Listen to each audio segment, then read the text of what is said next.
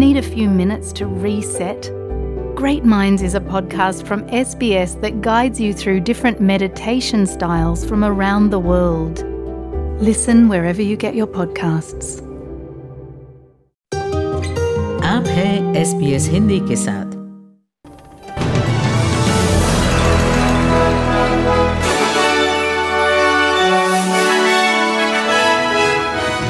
पेश है आज के मुख्य समाचार विशाली जैन के साथ। प्रधानमंत्री ने बहस के दौरान महिला संचालक की उपेक्षा से किया इनकार। भारत में कल गिर सकता है चक्रवात तूफान आसनी। और ऑस्ट्रेलिया की जूनियर व्हीलचेयर टेनिस टीम ने जीता वर्ल्ड टीम कप।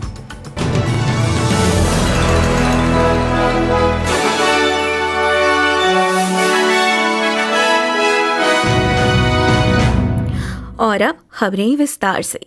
प्रधानमंत्री ने इस बात का खंडन किया है कि बीती रात दल नेताओं की बहस में वे संचालक सारा एबो की उपेक्षा कर रहे थे।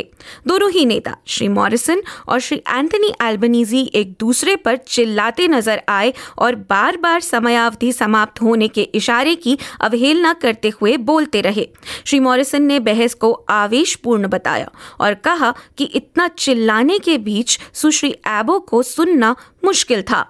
I really don't believe gender had anything to do with it, and I'm not surprised why it would. Both Anthony and I think, were completely respectful, have always been respectful of females in the workplace, and certainly when we're working professionally with them in an environment like that.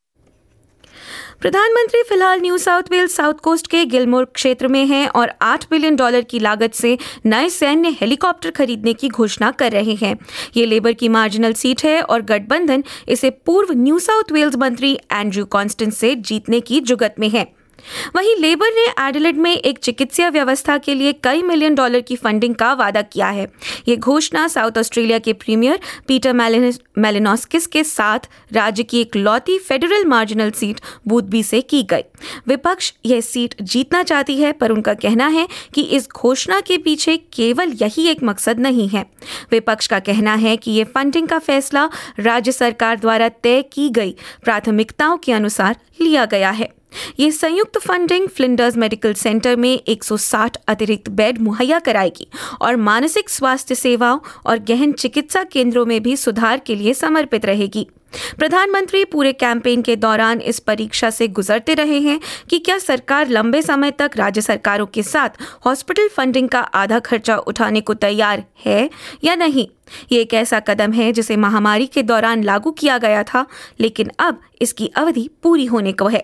नेता प्रतिपक्ष Anthony Albanese का कहना है कि वे कोई भी फैसला राज्यों से चर्चा करने के बाद ही लेंगे। What I am planning to do though is to sit down constructively with all state governments based upon their priorities. If we're successful, one of the first things I will do is to convene a meeting with state premiers and chief ministers. I want to work with all of them, and state premiers are in the best position on the ground to say what their priorities for service delivery are. एक नए शोध में पाया गया है कि ज्यादातर नौजवान महिलाएं जो इन चुनावों में पहली बार मतदान कर रही हैं, खुद को देश की राजनीति से अलग थलग पाती हैं।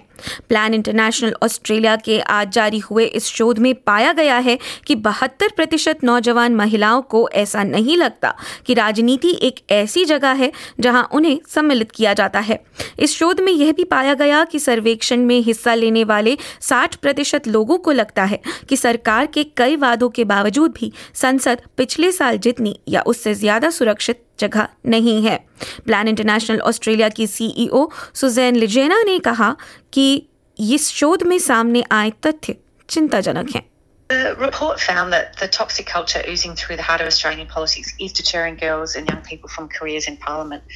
The result is that we are losing out on an entire generation of bright, powerful and diverse voices who could transform and lead this country for the better. An entire generation of girls is growing up with the message that politics is not for them.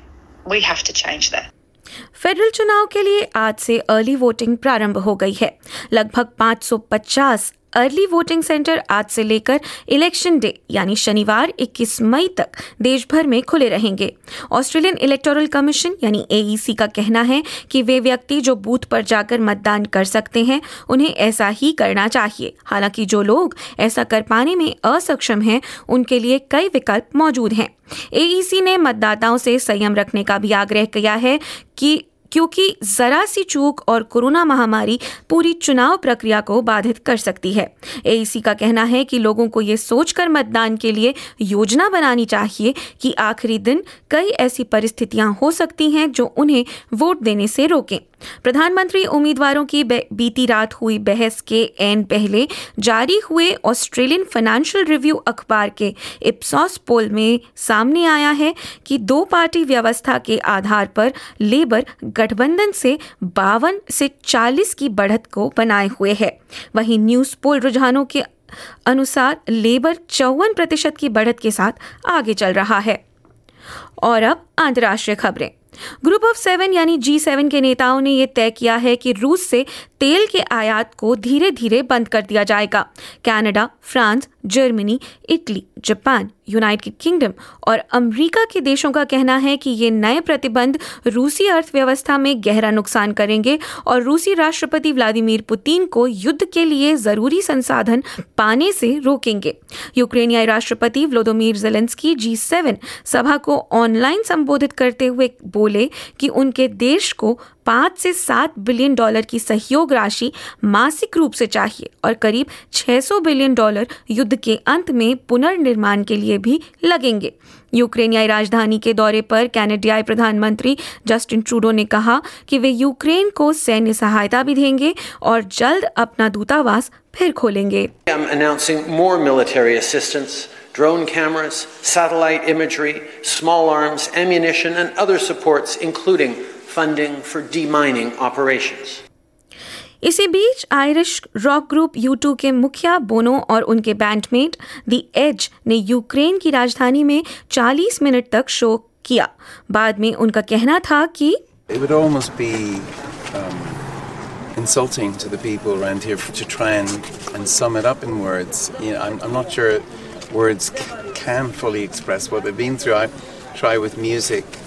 The story I wanted to tell today really is that the world needs to hear, which is, you know, how many Ukrainians died fighting fascism, fighting the Nazis. Nearly 8 million people died, Ukrainians, fighting fascists, and then to be called fascists is just ridiculous. वहीं यूक्रेनियाई राष्ट्रपति Vladimir Zelensky की खाकी jacket लगभग 160,000 Australian dollar में London में नीलाम हुई है। ये पैसा यूक्रेन के युद्ध प्रयासों में जाएगा। और अब समाचार भारत से।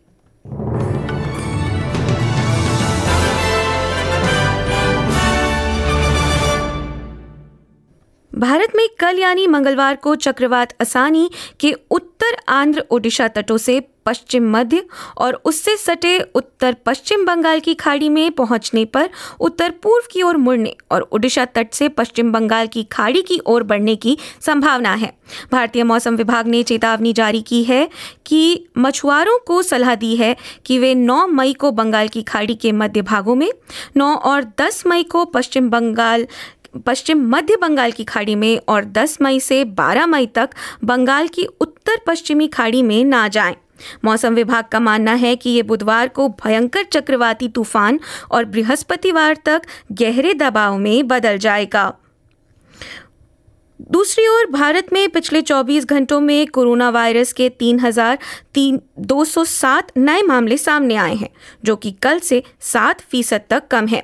जारी आंकड़ों के अनुसार पिछले 24 घंटे में कोरोना से 29 लोगों की मृत्यु भी हुई है, जिसके साथ ही कोरोना से देश में कुल मरने वालों की संख्या 5,24,093 तक पहुंच गई है।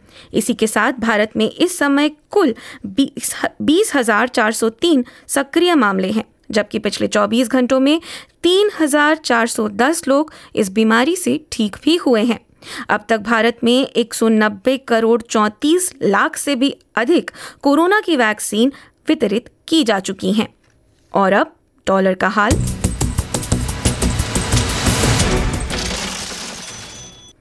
आज यानी सोमवार को ये खबर लिखे जाने तक एक ऑस्ट्रेलियाई डॉलर की भारतीय रुपयों में कीमत 54 रुपये 22 पैसे और एक अमरीकी डॉलर की तुलना में कीमत 70 सेंट्स रही। और अब खबरें खेल के मैदान से।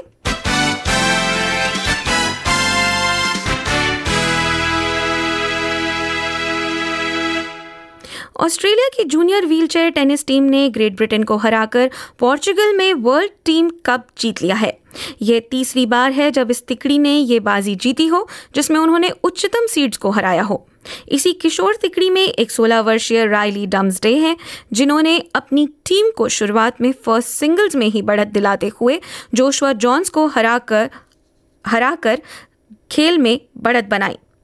और अंत में एक नज़र कल यानी मंगलवार को देश के प्रमुख शहरों के मौसम की हाल पर।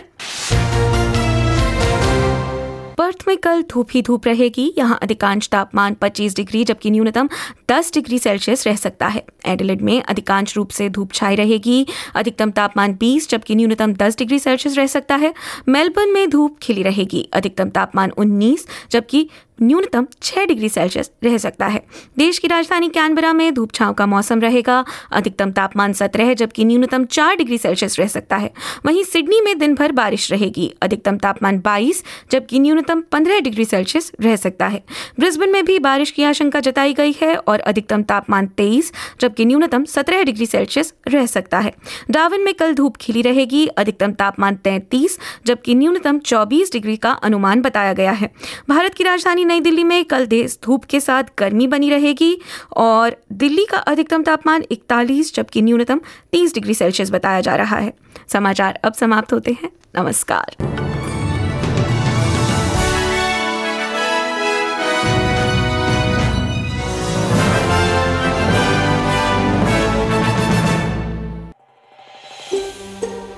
ऐसी ही और कहानियां सुनना चाहते हैं? Apple podcast, Google podcast, Spotify या फिर जहां आप पॉडकास्ट सुनते हैं वहां हम हैं।